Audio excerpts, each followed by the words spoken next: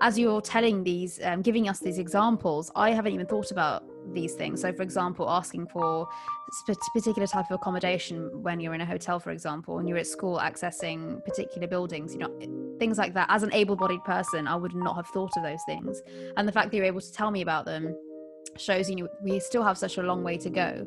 And, you've shared some really interesting perspectives, but from your own experience and insight, how do we facilitate greater accessibility and broader conversations around disabilities and rare debilitating health conditions such as yours in a way that's constructive, but also enables the person to have their own agency?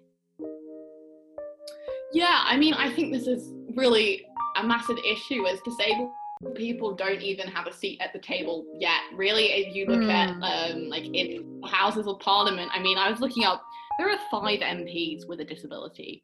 20% of the adult population has a disability, and yet there are 5 MPs in Parliament who have said they have a disability.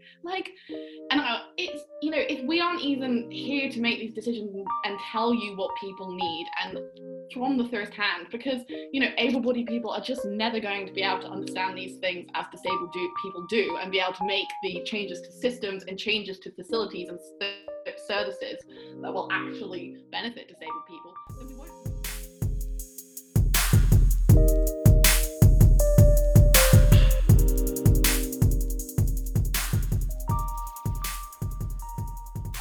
Hello everyone.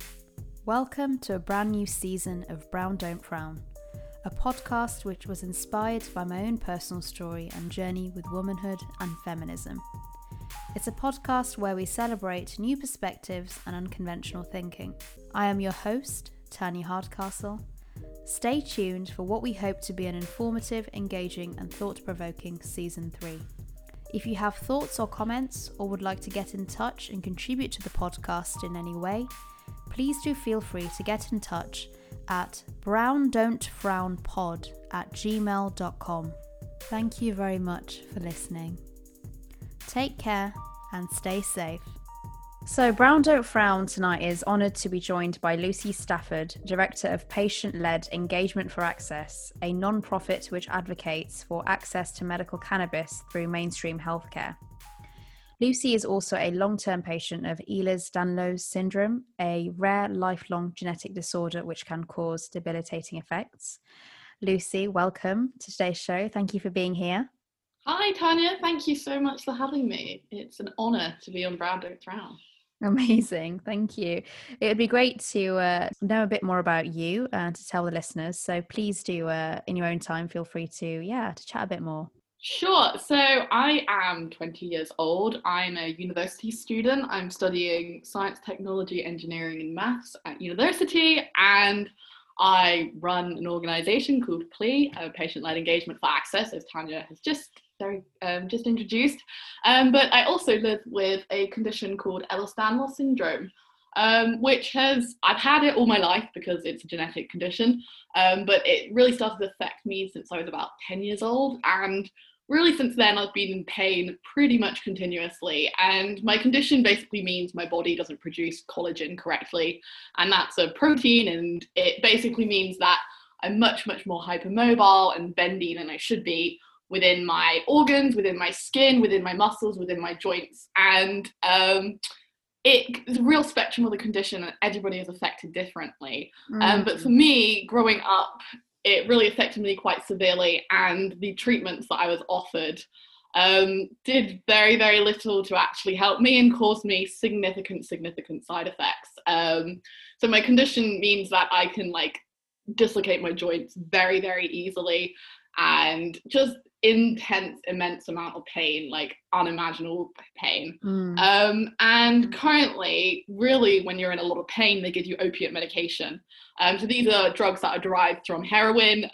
One of the drugs I was on was fentanyl, and that's actually 50 times stronger than heroin. So incredibly powerful medications. And as you can imagine, it is very, very difficult to live any kind of life on them. And the side effects they cause, the mood changes, the digestive problems, all of these different things basically meant I had to kind of drop out of school when I was about 15. I basically lived in hospital for a few years as I was on feeding tubes. I couldn't eat, I couldn't drink, I couldn't wee.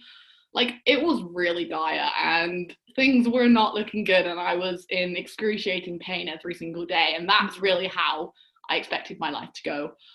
But thankfully, I was very fortunate to come across an alternative medication, which has quite literally saved my life, to be honest. So you said you were diagnosed with EDS at quite a young age, and you've spoken quite publicly to raise awareness of this rare condition and to illustrate the struggles you've clearly endured from it, from long-term pain, as you've said, to practical difficulties that you faced or used to experience in your everyday life. And it's not a particularly well-known condition, so for the benefit of the listeners, you've said in your own words a bit more about your diagnosis and your journey with it so far. I just wanted to understand a bit more about the level of support you received, so from your family, your friends, medical professionals and schools. Is that what you expected? And particularly when you were suffering from your worst side effects from the pain medication, did you find that the facilities and systems that you regularly used, such as your school, shops or social occasions, were they accommodating?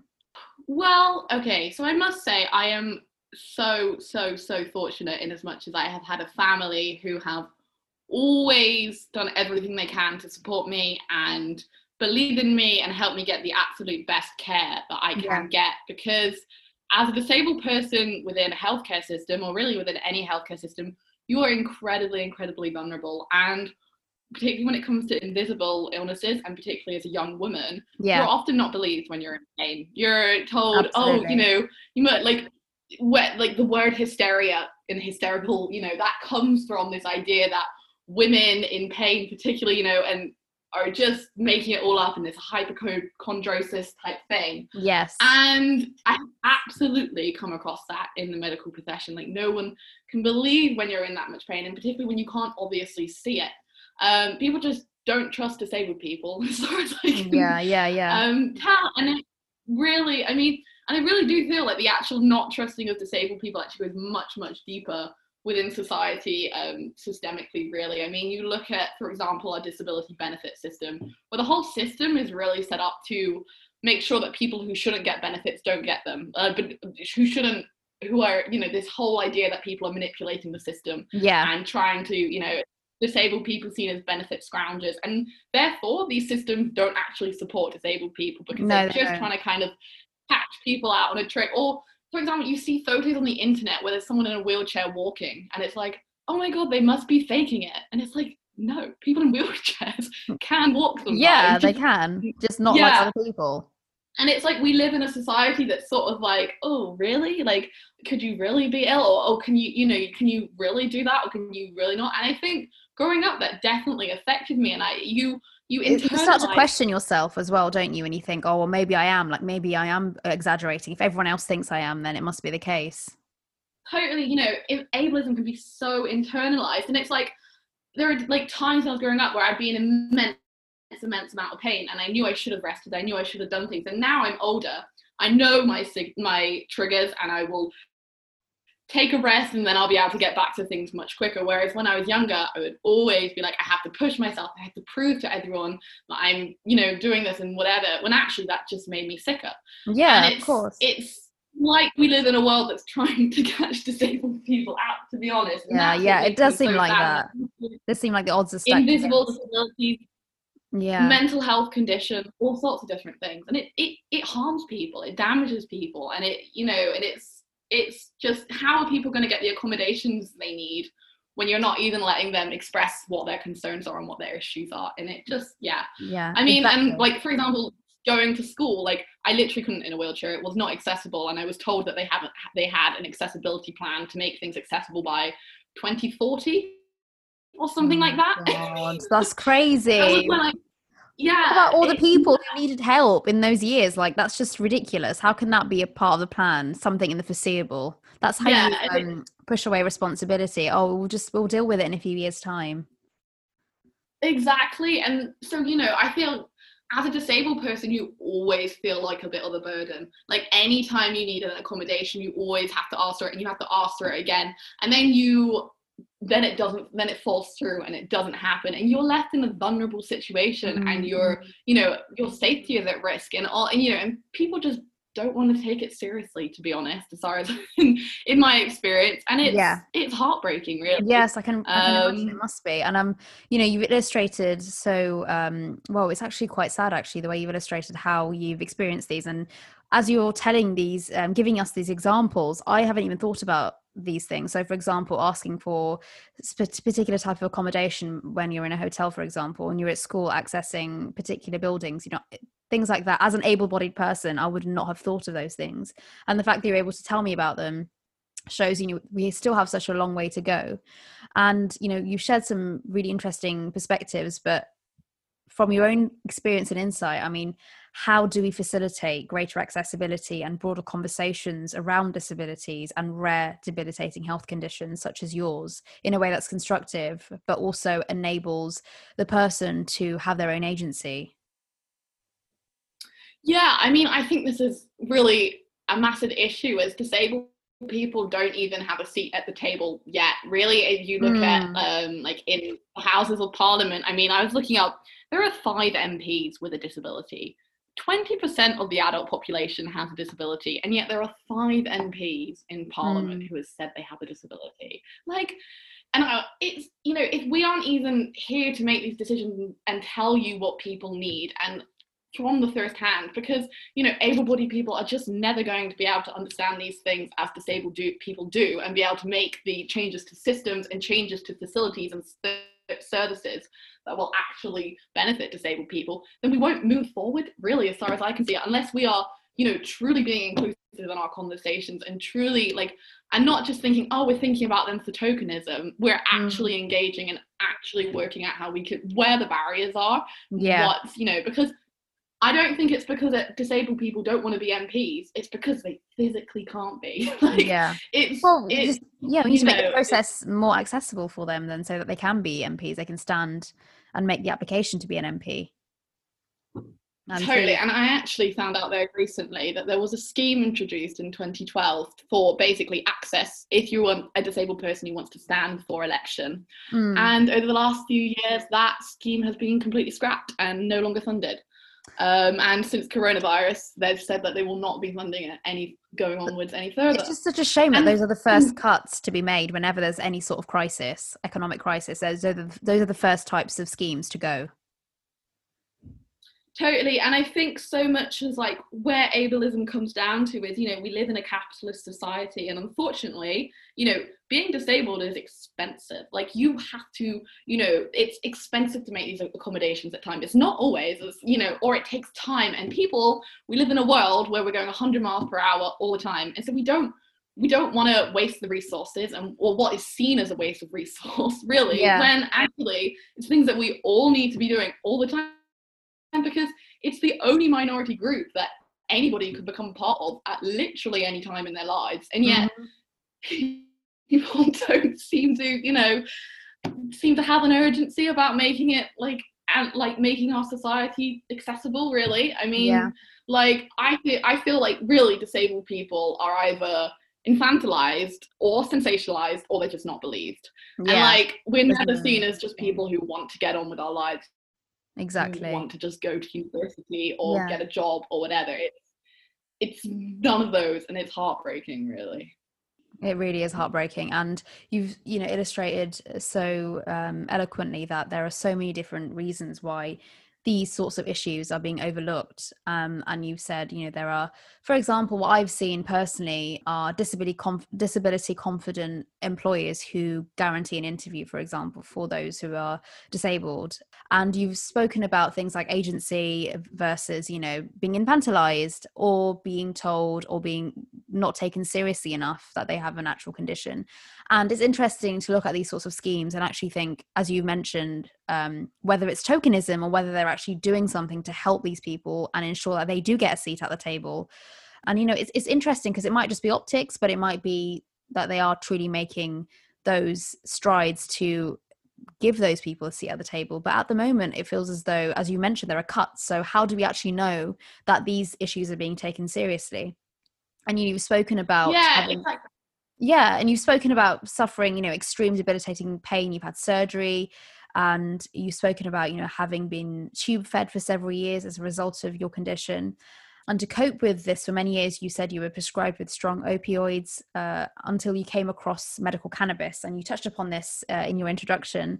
And you said, it was rather incidentally that you came across it. It'd be helpful if you could tell us a bit more about your journey with pain management and how your experience with medical cannabis differs from taking traditional prescribed pain medication. Yeah, so I came across medical cannabis at a very, very, very low point in my life. It was actually my doctor who had been treating me for about 7 years at that point, and he had seen that just increasing these doses of medications they were doing certainly nothing to help me and just increasing the side effect profile. So I would just be like literally sleeping 18 hours a day and like have to shake me to wake me up. And like, how is anyone supposed to do physiotherapy or exercise or anything that might like help their condition when they're literally in a comatose state? Like I could, there are times where I could barely like concentrate on a conversation, barely able to, just really basic things. And so I wasn't then able to do the things that might have actually strengthened my body and helped me in the long run. Whereas with medical cannabis, like, it's like I sleep well, I eat well, I have an appetite, my pain is either significantly reduced or it's not the main only aspect of my life. So I'm able to focus on something else. I'm able to go to a meeting, I'm able to hang out with my friends, I'm able to study. I can focus on something else even if I'm in debilitating pain, which is really strange, but it's exactly what I mean, these are ordinary things that, people, a lot of the time we take for granted, and these are things that, you just want to be able to do as a human being.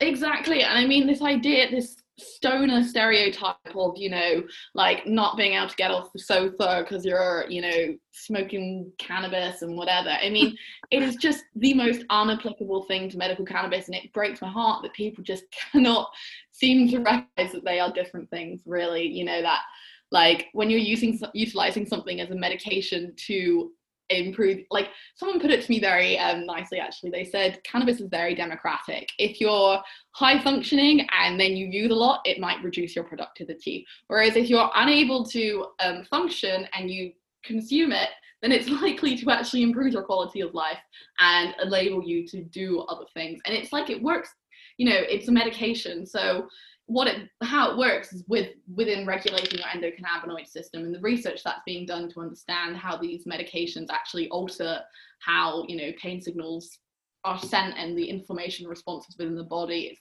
fascinating in these complex conditions. And because all this medication does is enable me to do things. It enables me to go to live your life, to do exercise, to just do things. And what it really let me do is stop taking all of those medications. So now I haven't taken an opioid in 18 months and I don't have that significant side effect profile. I'm, able to eat and drink and do all the great things that I've always wanted to do, really.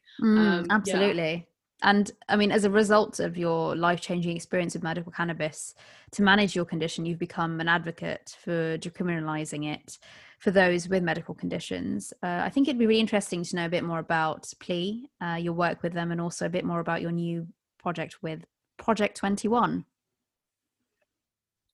Yeah, so PLEA is actually to challenge the inequalities in accessing cannabis-based medicinal products, because they were rescheduled in November 2018, so almost 2 years ago, to allow them to be prescribed by any specialist. And unfortunately, since then, the uptake by the NHS has been very, very slow to non-existent. I mean, you can now get it for a small number of conditions on the NHS, but recent figures have showed that there are still 1.4 million patients medicating illicitly who are still risking criminalization, potentially risking their health through accessing on the black market, simply because they cannot go to their doctor and have an open and honest discussion, and their doctor is not educated or empowered to write these prescriptions still. So what PLEA does, we are really a patient-led community, and I think that's what makes it really so special to me, is that we are all people with lived experience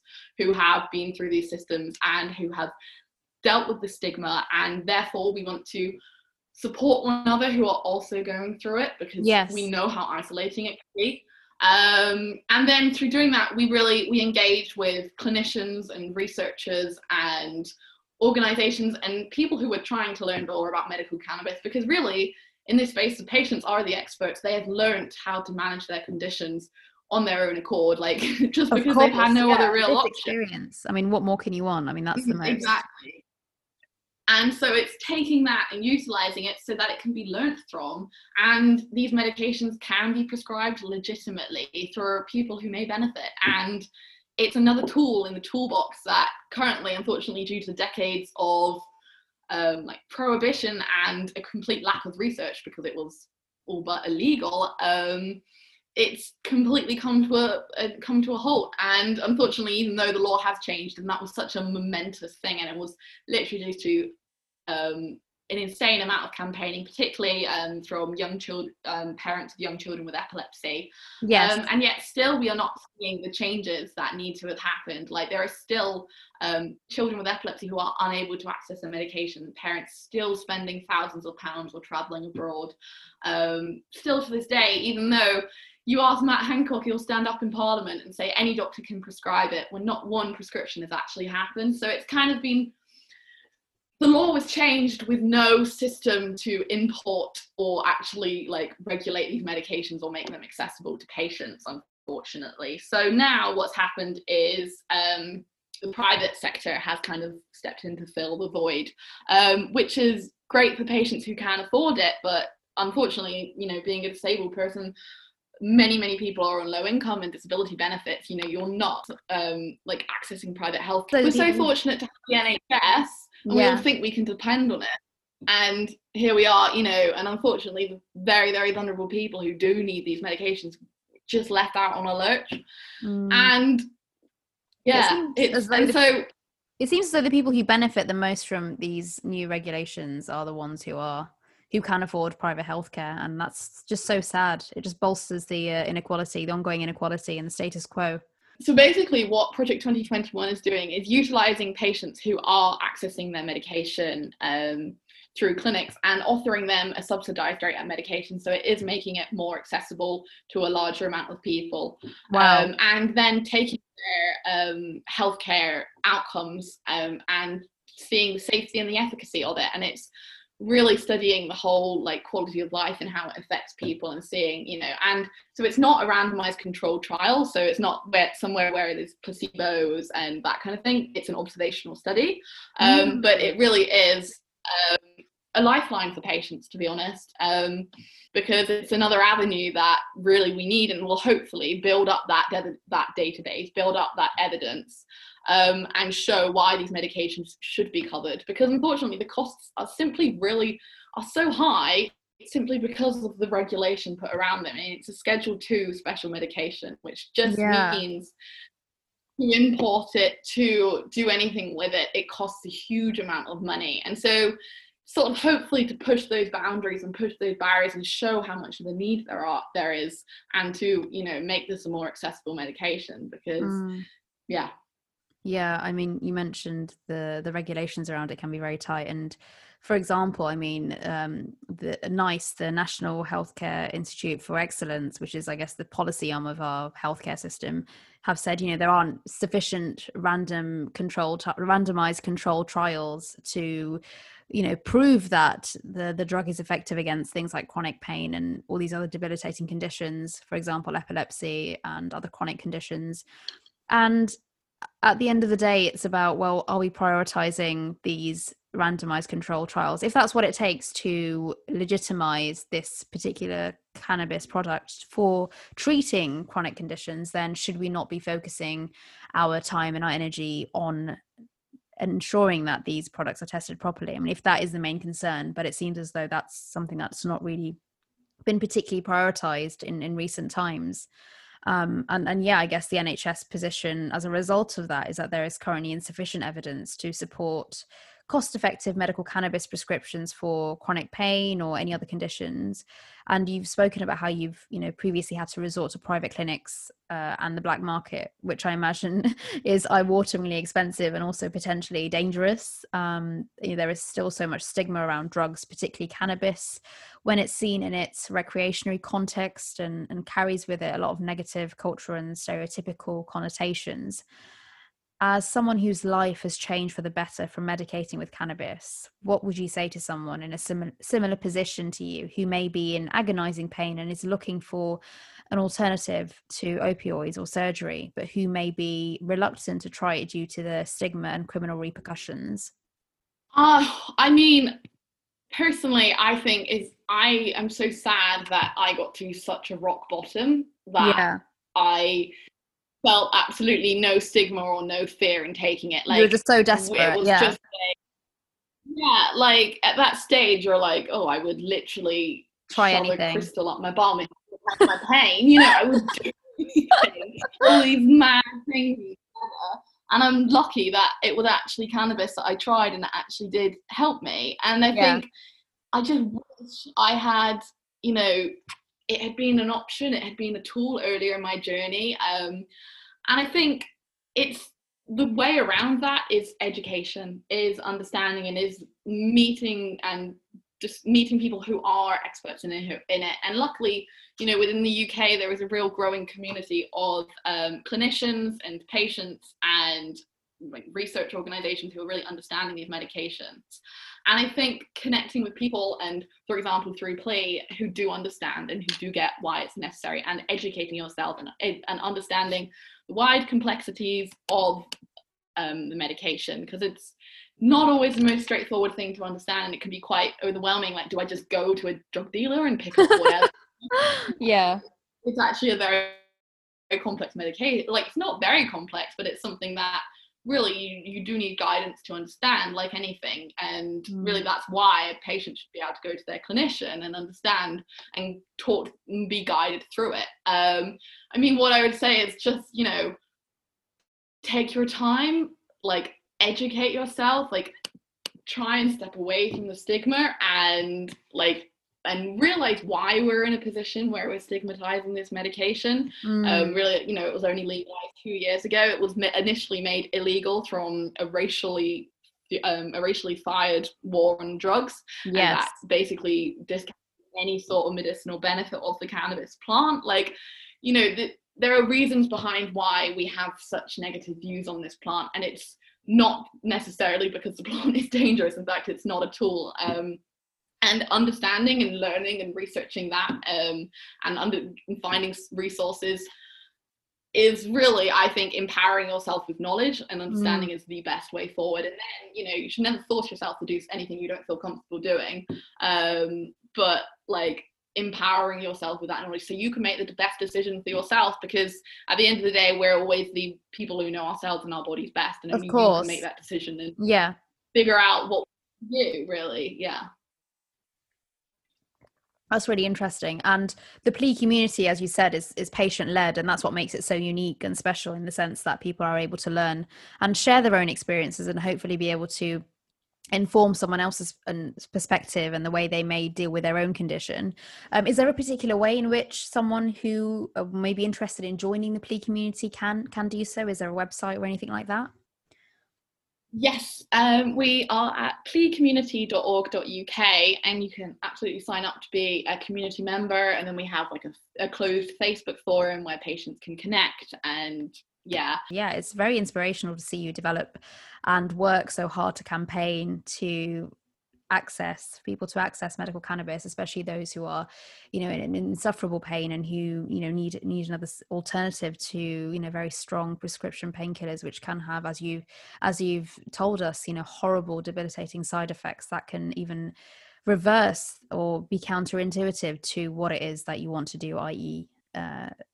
minimize chronic pain. So there's a lot there, and I think it will be very interesting to see where medical cannabis takes Plea community and the wider community who are fighting for, you know, better access to medical cannabis.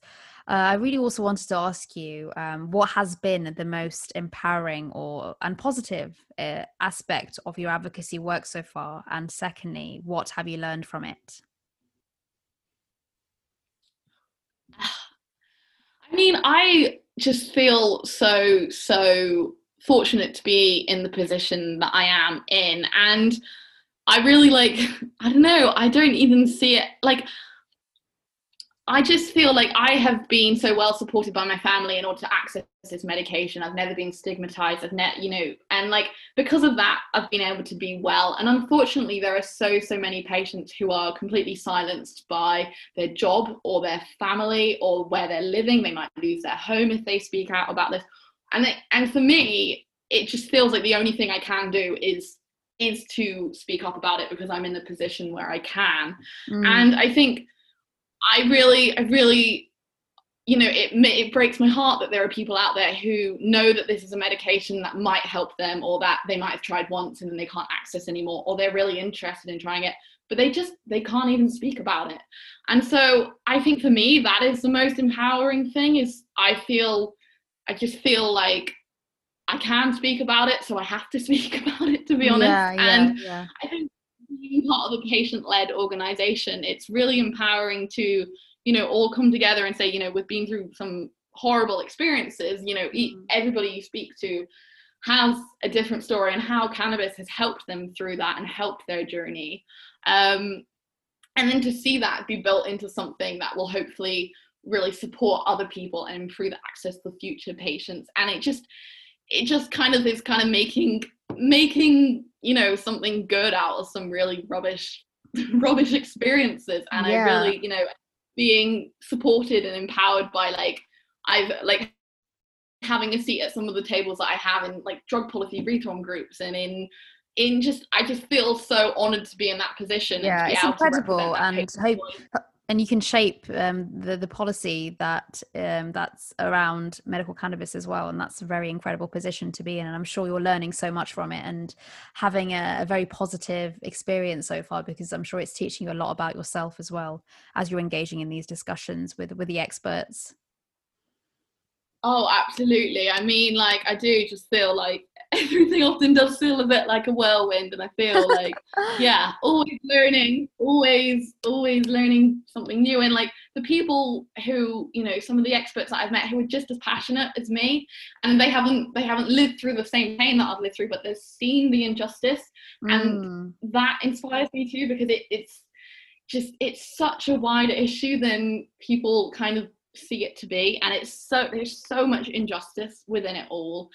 And yeah, it makes me livid, to be honest. When I think about it, it makes me so angry and upset, but it's turning that anger into something productive and positive. And yes, there's no point being angry, there's just no point in then just letting it stew inside me. No, we need to be working how we understand why people have different viewpoints, how we can build evidence and do the research and develop the understanding, because there's so much we still do not know about the plant. And don't get me wrong, I think we need so much more understanding, but we're clearly in a position where a lot of patients are medicating safely, they are well, and they're getting on with their lives, and that is something we need to learn from, and we cannot just keep discounting it. I mean, there's been reports for the last 20 years coming out of Parliament saying, oh, this is something we need to research, but it's just just keeps it's not being prioritized, it's just pushed to the back burner. And it is literally I think the reason is because the stigma associated with it. There are constantly fears that medical cannabis is going to be, the prescriptions are going to be exploited to to be misused and used recreationally and things like that. But people don't realize that only UK doctors can prescribe it, and it needs to be it's subject to very stringent regulations, and so not everyone can access it. And that fear, I think, just needs to be wiped out if we are ever going to progress into utilizing medical cannabis more widely for those who have insufferable conditions.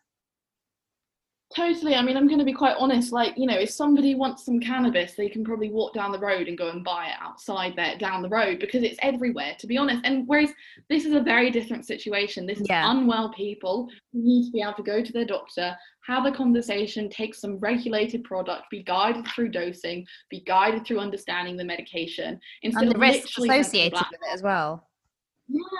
Yeah, and it's getting, and I think it's really truly only the patients who can stand up and show how unfair it is, and show how it really affects real people's lives, and why that needs to change. Yeah, and clearly you're doing by the sounds of it, and from what I've seen all over social media and various other outlets, that you're doing a fantastic job of raising awareness and doing all you can really to destigmatize the conversations around medical cannabis and its use as a way of treating, you know, chronic illnesses like anxiety, depression. You know, 1 in 4 of us have had or have anxiety or depression at some point in our lives, and a lot of people use it to address that, and things like that. Conversations around those sorts of issues perhaps need to be more focused, more open, destigmatized, and it appears that the plea community and the work you're doing around your campaigning has really, you know, worked inroads to widen the conversation and facilitate you know, more open perspectives around this issue. The pandemic, I'm sure, has enabled accessibility in many different ways and help people to function on a daily basis and balance their work and life. And I'm sure it's done the same for disabled people as well. Yeah, I think it's actually been a bit of, it's honestly been a bit of a frustrating time because for you, like, I love it. Everything is now accessible. If I want to go to an event or if I need to go to a meeting, I know I'm going to be able to get there, and I know I'm not going to exhaust myself and make myself ill getting there. But for years and years and years and years, disabled people have been asking for these accommodations. They've been asking their universities to, can they do online lectures? Can they do alternative things? And they've just been given a blanket no, and they've just been told no, that can't be possible.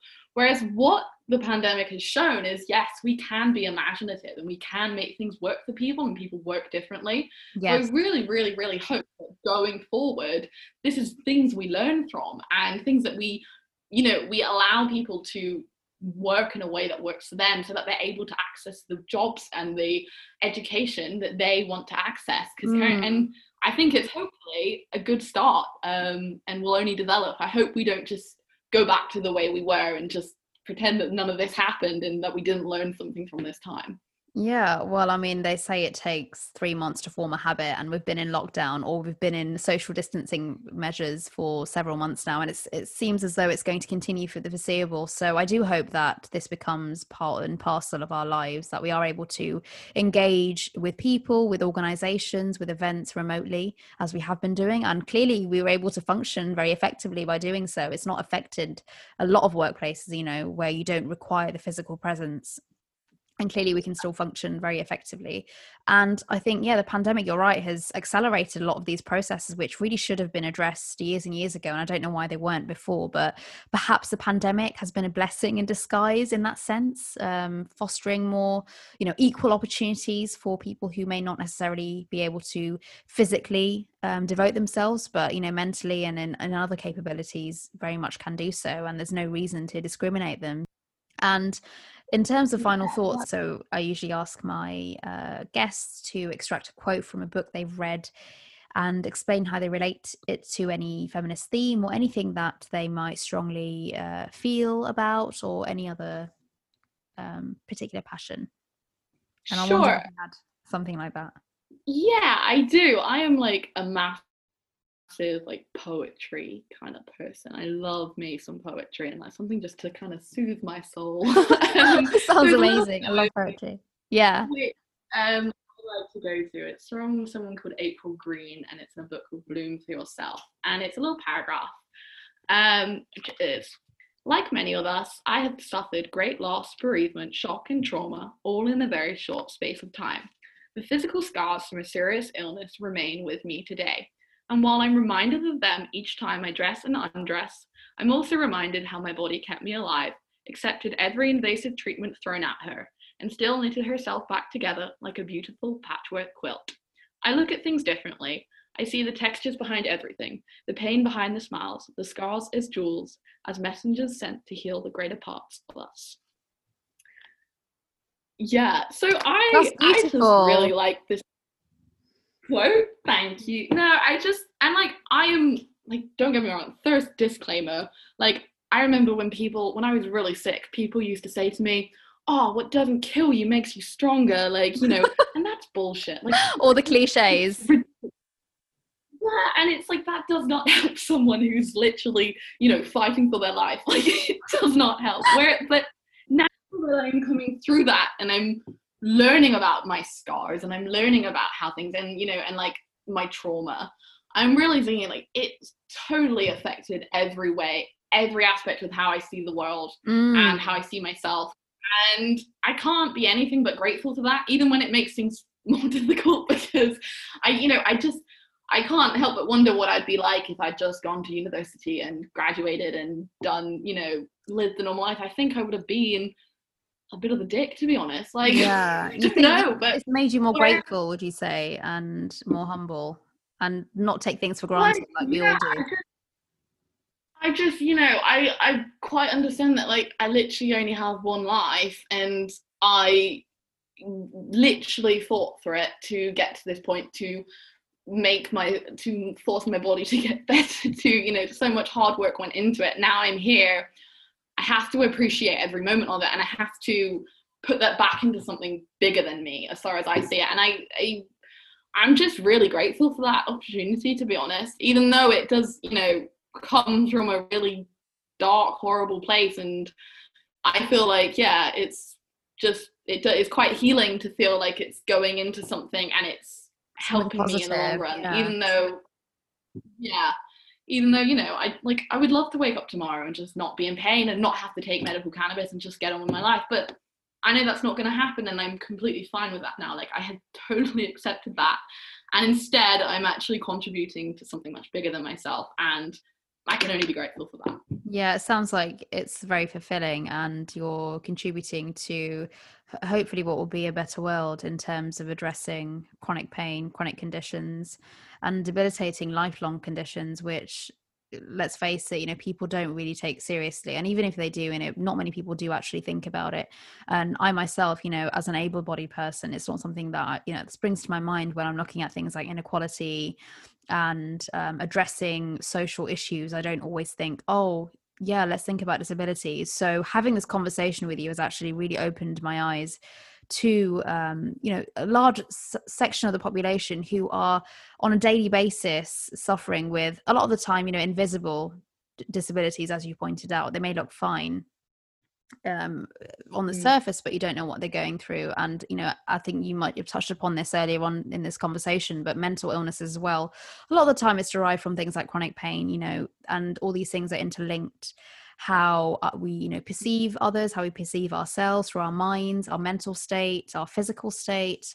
And a lot of the time these sorts of conversations don't really gel together, and we don't really think of these issues from a wider perspective and looking at how they are sort of interlinked. And having this conversation with you today has really opened my mind up to that, and how everything that we see, everything that we interact with, the way we treat the world even, is determined by our experiences, our lived experiences. And when we have a condition, for example with your condition, where you don't really think about what someone else is going through, the fact that you have to deal with that on a daily basis, and the fact that you've actually accepted it, really goes to show that you're able to address it and use it to help other people where you can, through your campaign action, through your engagement with other community members going through the same thing as well.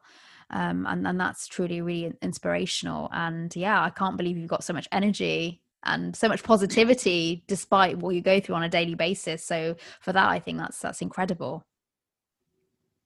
Oh no, thank you. I mean, no point getting in the downs and the dumps, like, been through that bad part, and I'm like here to play it. And I'm just, I'm one of the lucky ones, I really am, and it's like,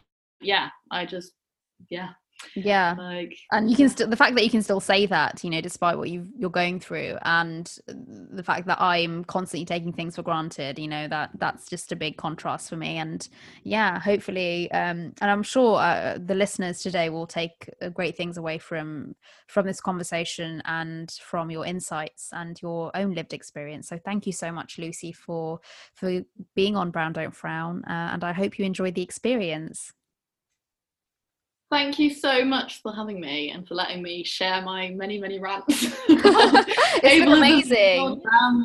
Really I've learned so appreciate it. much. Yeah, so listeners, if you want to stay up to date with Lucy's campaign work and the organisation which she works for, I'm sure you can get in touch on the website. It's pleacommunity.org.uk or Plea Patient-Led Engagement for Access on Facebook or Twitter, Instagram, wherever you want to find us.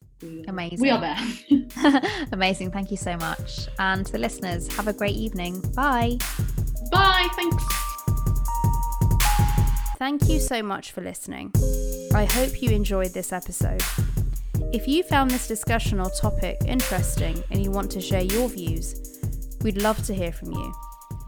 I'm so grateful to those of you who have taken the time to leave me comments, reviews, and messages about your thoughts on the podcast. It's really helped inform my direction for this season. Keep your comments coming. I really do love them. You can find us on Instagram, LinkedIn, and Facebook by searching for Brown Don't Frown Podcast, and on Twitter at BDF Podcast. You can also reach me on my blog at tanyasweeklydose.com. Please do join the conversation using the hashtag Brown Don't Frown Podcast. If you are listening on Apple Podcasts, I'd be super grateful if you could leave me a rating and review, as this helps the podcast garner further traction. Please like, share, and subscribe. Until next time, thank you.